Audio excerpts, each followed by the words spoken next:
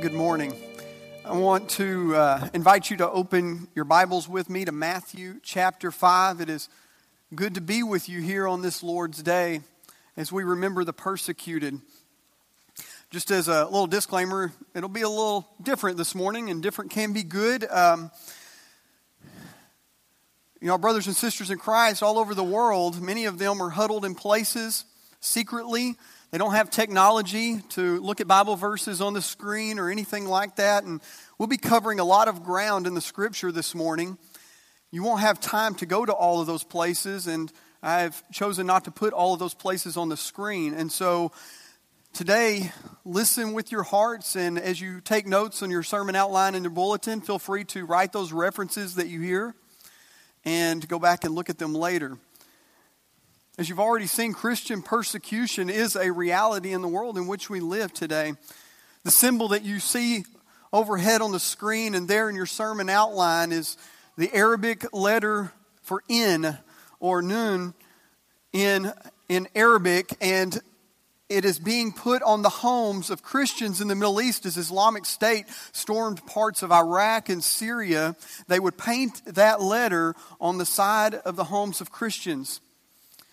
Now, that was a warning. It was meant to be a warning. 4 things they could do: renounce Jesus and worship Allah. They could leave their homes. They could pay a Muslim tax, or they could be killed. Ironically, that letter has become a symbol that's been embraced by Christians all over the world. You see, the reason they chose this letter that stands for in is because it stood for the Nazarene, our Lord Jesus. These are the followers of the Nazarene that they were marking out. And what they meant for evil has become a huge badge of honor because our identity is found in Jesus Christ. Now, this may have caught the world off guard, what's been going on in the Middle East lately, but surely it didn't catch our Lord Jesus off guard. In Matthew chapter 5, you can look there with me, verses 10 through 12, he told us, "Blessed are those who have been persecuted for the sake of righteousness, for theirs is the kingdom of heaven. Blessed are you when people insult you and persecute you and falsely say all kinds of evil against you because of me. Rejoice and be glad, for your reward is great in heaven. For in the same way they persecuted the prophets who were before you." Now, according to these verses, Christian persecution happens anywhere that Christians exist. Persecution comes in many forms: exile from home, isolation, starvation, torture, and ultimately death for some. Jesus also says that your faith will result in insults here, and people saying false things about you, evil against you. And he classifies that as persecution as well, and oftentimes that goes overlooked. Maybe you've never been tortured for your faith, but surely if you live open about your faith in Jesus Christ, then you have been insulted or slandered either to your face or behind your back.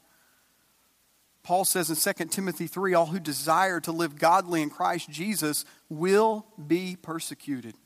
It will happen. But just as Jesus said there in Matthew 5, verse 11, they do this. Why? Because of Him. And that is why Islamic State identifies us all as Nazarenes. This hatred of the world towards Christians is actually a hatred towards Jesus Himself, period. Now, it's my hope that by the end of this service that you and I will remember several things when either us or we hear the stories of our brothers and sisters in Christ around the world being persecuted. When we are facing that, we need to remember these things. And the first thing I want you to remember is this: remember Jesus Christ. Remember Jesus Christ. 2 Timothy chapter 2, verses 8 through 10. The Apostle Paul says these words: remember Jesus Christ, risen from the dead, descendant of David, according to my gospel, for which I suffer hardship, even to imprisonment as a criminal, but the word of God is not in prison. For this reason I endure all things for the sake of those who are chosen, so that they also may obtain salvation, and with it eternal glory. Now, Paul is writing those very words to Timothy and to the church at large from a dungeon where he is facing execution and will ultimately be beheaded. How does he sit in such a place with bold confidence knowing that his suffering will lead ultimately to glory. He remembers Jesus Christ. I'm sure that Paul remembered what Jesus said to his disciples shortly before he went to the cross. John 15:18-21. If the world hates you, you know that it has hated me before it hated you. If you were of the world would love its own. But because you are not of the world, but I chose you out of the world, because of this the world hates you. Remember the word that I said to you. A slave is not greater than his master. If they persecuted me, they will also persecute you. If they kept my word, they will keep yours also. But all these things they will do for my name's sake, Jesus says, because they do not know the one who sent me.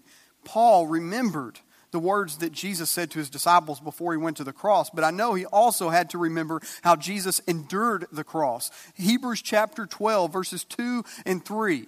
The writer there says, fixing your eyes upon Jesus, the author and perfecter of our faith, who for the joy set before him endured the cross, despising the shame, and has sat down at the right hand of God. For consider him, remember him, who has endured such hostilities by sinners against himself, so that you will not grow weary and lose heart. Paul would have remembered how Jesus endured the cross. Now remember, back in Matthew chapter 5, Jesus told us there to rejoice and to be glad when we are persecuted. Now, how in the world can we do that? Well, Jesus there in that passage that should be in front of you, he points to a motivation. He points to a motivation. He says there that there is a future heavenly reward as a motivator. Rejoice and be glad, for your reward in heaven is great. So Hebrews 12:2 then tells us how Jesus endured the cross and how he despised the shame. How did he do it? For the joy set before him. He saw what was coming beyond the suffering. That's why the writer of Hebrews tells us in the beginning there to fix our eyes upon Jesus. Remember Jesus. Peter tells us in 1 Peter 1:23, while being reviled, he did not revile in return. While suffering, he uttered no threats, but kept entrusting himself to him who judges righteously. And then Jesus says in Matthew 5:44, but I say to you, love your enemies and pray for those who persecute you.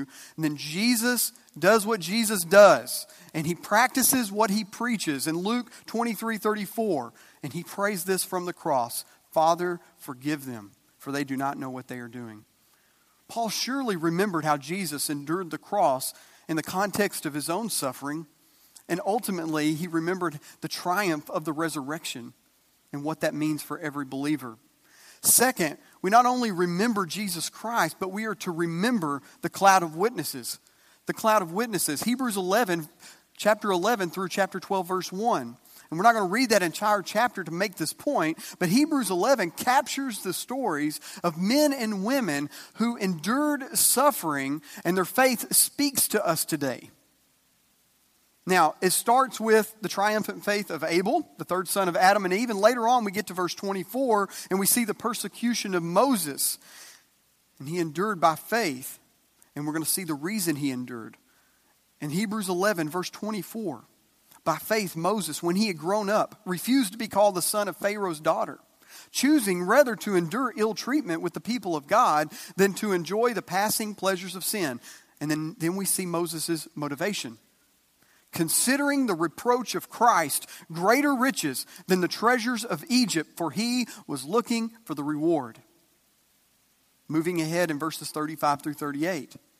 Women received back their dead by resurrection, and others were tortured, not accepting their release so that they might obtain a better resurrection. And others experienced mockings and scourgings, yes, also chains and imprisonment. They were stoned, they were sawn in two, they were tempted, and they were put to death with the sword. They went about in sheepskins and goatskins, being destitute, afflicted, ill-treated, men of whom the world was not worthy, wandering in deserts and mountains and caves and holes in the ground. And then we jump ahead 3 verses in chapter 12, verse 1. In light of what you've just heard about the witnesses whose faith speak to us, therefore, since we have so great a cloud of witnesses surrounding us, Let us also lay aside every encumbrance and the sin which so easily entangles us, and let us run with endurance the race that is set before us. When you face persecution, whether it comes physical harm or insults, remember the cloud of witnesses. Now, these aren't witnesses in the sense that they all are in heaven observing you, but these are witnesses who witness like we do. With our words, we witness, and with our lifestyle, we witness. Their faith speaks to us. It testifies to us that the reward in the end is worth it. Their suffering proves to us the immeasurable value of trusting God, His promises, and ultimately His Messiah, Jesus Christ. We look back to those who have followed Christ before us and have walked the road of suffering and counted the reproach of Christ greater than the treasures of Egypt. Remember Peter and the apostles who were arrested in Acts chapter 5. They were commanded to stop preaching about Christ, but they would not obey. In verses 40 through 42, Luke tells us that the leaders flogged them. That's 39 lashes to their back. And ordered them not to speak in the name of Jesus. And then released them. So they went on their way from the presence of the council, get this, rejoicing that they had been considered worthy to suffer shame for His name. And every day in the temple and from house to house, they kept right on teaching and preaching Jesus as the Christ. How in the world did they rejoice after something like that? Peter and the apostles remembered Jesus Christ. Remember Stephen, the first Christian martyr, who in Acts 7, verse 58, when they had driven him out of the city, they began stoning him. They went on stoning Stephen as he called on the Lord and said, Lord Jesus, receive my spirit. Then falling on his knees, he cried out with a loud voice so everybody could hear, Lord, do not hold this sin against them. Having said this, he fell asleep. How did Stephen even think about praying for his enemies as his body was being pelted by stones? He remembered Jesus Christ. Remember Paul and Silas in Acts 16 in verses 22 through 25. We read that the crowd rose up together against them, and the chief magistrates tore the robes off them and proceeded to order them to be beaten with rods. When they had struck them with many blows, they threw them into prison, commanding the jailer to guard them securely.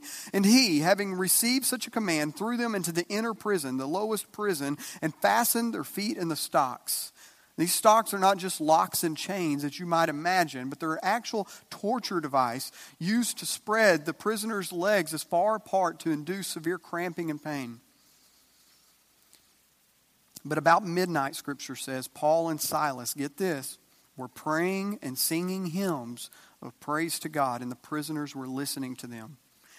How did Paul and Silas even consider singing and praising God while their feet were fastened in these stocks and their backs had been severely beaten?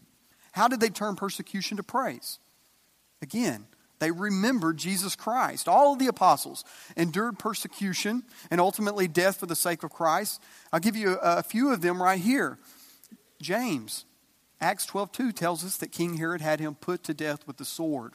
This is likely a reference to him being beheaded.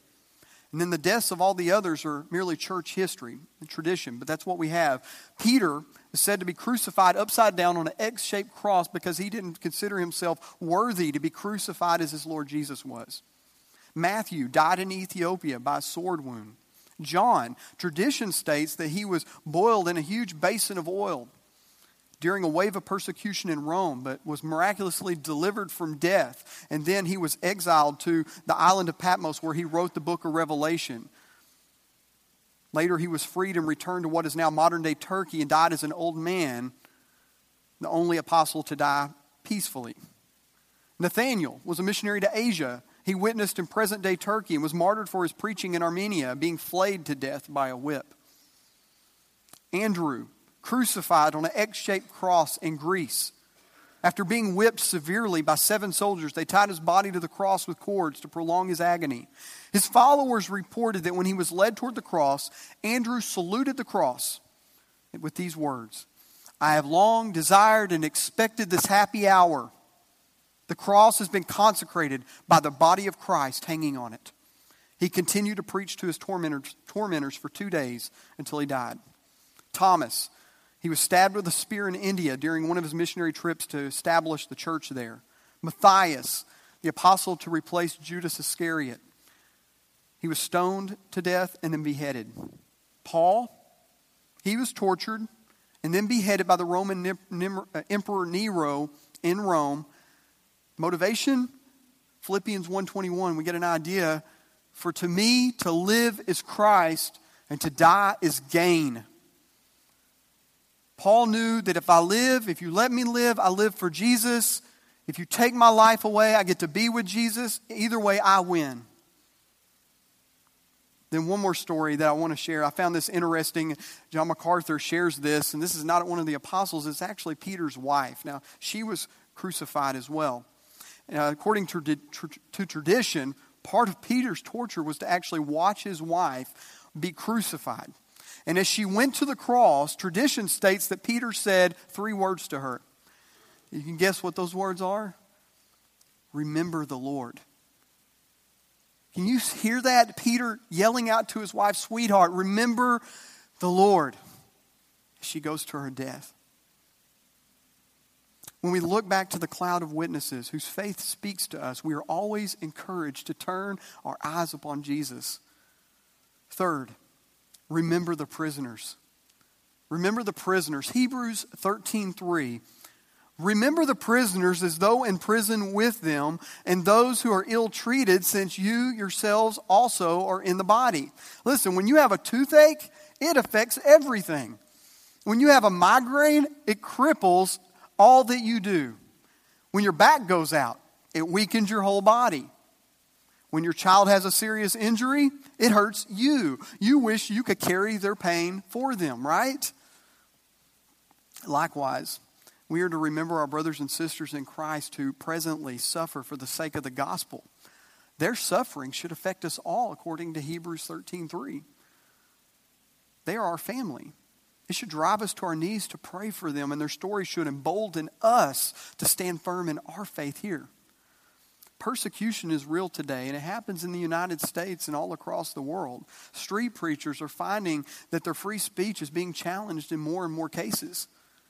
A little more than a week ago, Houston's first openly lesbian mayor had subpoenas issued to 5 area pastors, demanding that their sermons be turned over regarding any correspondence dealing with homosexuality, gender identity, and the city's equal rights ordinance. As of Wednesday, this last week, she withdrew those controversial subpoenas. But trust me, it's not over.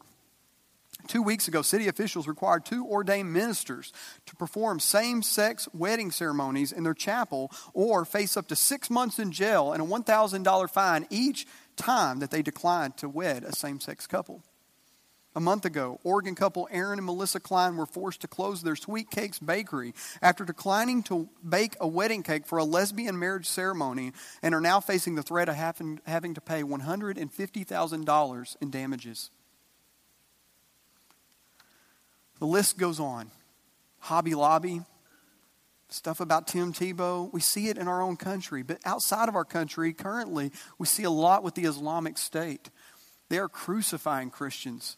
They are beheading them. They are exiling them from their homes. City of Mosul is one of the history's longest lasting churches since the early church and is totally absent of Christians now. And they're sexually abusing Christians there too. North Korea, the worst human rights violator on the planet. They starve Christians to the point of death that Christians are noted to be eating tree bark, leaves, digging through their animal feces to find food. Christian men, women, and even their little children are sentenced indefinitely to hard prison labor camps there. It was said that I met a man who escaped North Korea years ago. And he talked about how the leader then was, I believe, Kim Jong-il, had outlawed public execution of Christians because Christians died well. As they died, they looked to heaven. And so people were no longer able to look to heaven. And they did not want people to see them die because it inspired others. People to see them die with hope. We must remember the prisoners. And last, but certainly not the least, God Himself will remember the persecuted. God will remember the persecuted, church. The book of Revelation puts a stamp on that fact. Revelation 6, 9 through 11. When the Lamb broke the fifth seal, I saw underneath the altar the souls of those who had been slain because of the word of God and because of the testimony which they had maintained. And they cried out with a loud voice, saying, How long, O Lord, holy and true, will you refrain from judging and avenging our blood on those who dwell on the earth? And there was given to each of them a white robe, and they were told that they should rest for a little while longer until the number of their fellow servants and their brethren who were to be killed, even as they had been, would be completed also. Revelation 16, 5 through 6. And I heard the angel of the waters say, Righteous are you who are and who were, O Holy One, because you judged these things. For they poured out the blood of saints and prophets, and you have given them blood to drink. They deserve it. Revelation 16:19. The great city was split into three parts, and the cities of the nations fell. Babylon the Great was remembered. Listen, God's going to remember the persecuted, and He's also going to remember those who persecute them. That great city was remembered before God to give her the cup of the wine of His fierce wrath. Revelation 17:6, and I saw the woman who is Babylon the Great, drunk with the blood of the saints and with the blood of the witnesses of Jesus. And then Revelation 18, I heard another voice from heaven saying, Come out of her, my people, so that you will not participate in her sins and receive of her plagues. For her sins have piled up as high as heaven, and God has remembered her iniquities. Rejoice over her, O heaven, and you saints and apostles and prophets, because God has pronounced judgment for you against her. And in her was found the blood of prophets and of saints and all who have been slain on the earth. Wrath is coming. The justice of God will be served. For some, they will experience this justice when they die and they face the furious wrath of God Almighty. Others will experience God's justice in this life and the next, but be assured that no one will escape the great white throne judgment. Mothers, if somebody messes with one of your children, does not the mama bear come out? Men, husbands, if someone messes with your wife, they have to mess with you.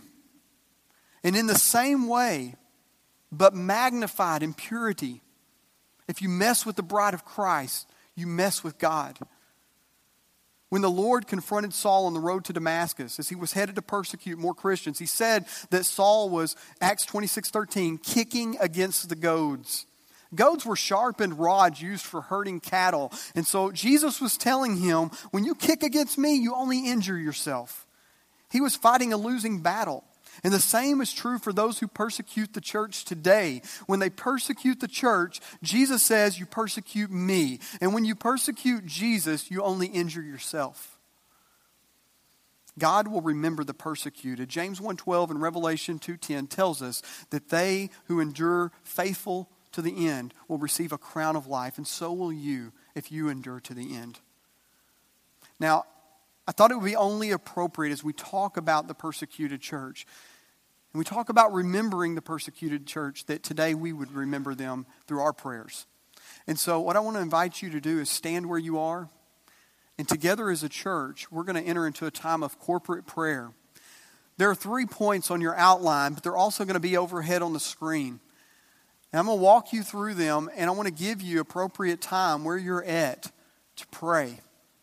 And when we get through the third prayer request, I will close us in prayer, and we'll have a time of invitation.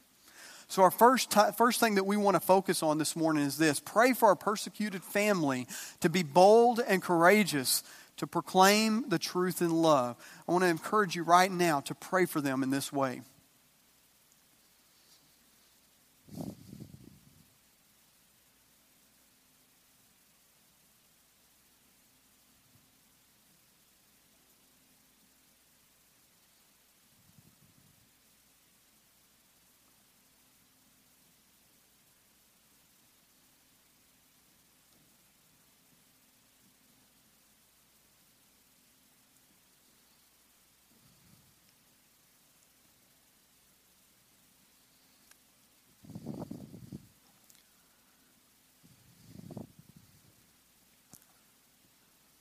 Next, pray that they remember God's promises, and they'll ultimately find strength in Christ to endure.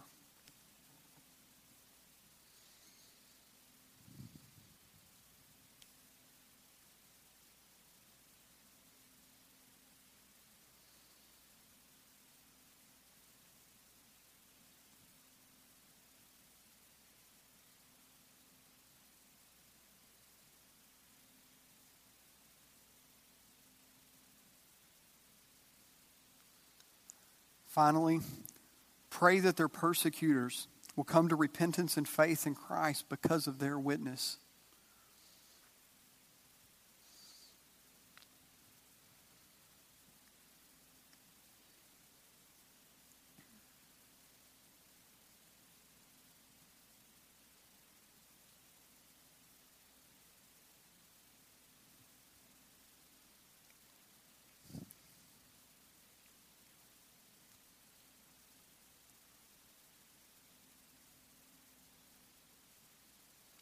Father in heaven, we thank you for the gift of a special day that we can set aside to remember our brothers and sisters in Christ who are presently suffering.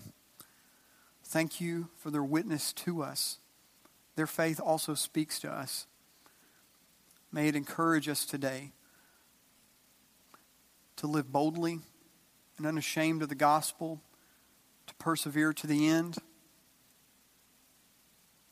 Lord, I pray for our brothers and sisters in Christ as they hide wherever they are today.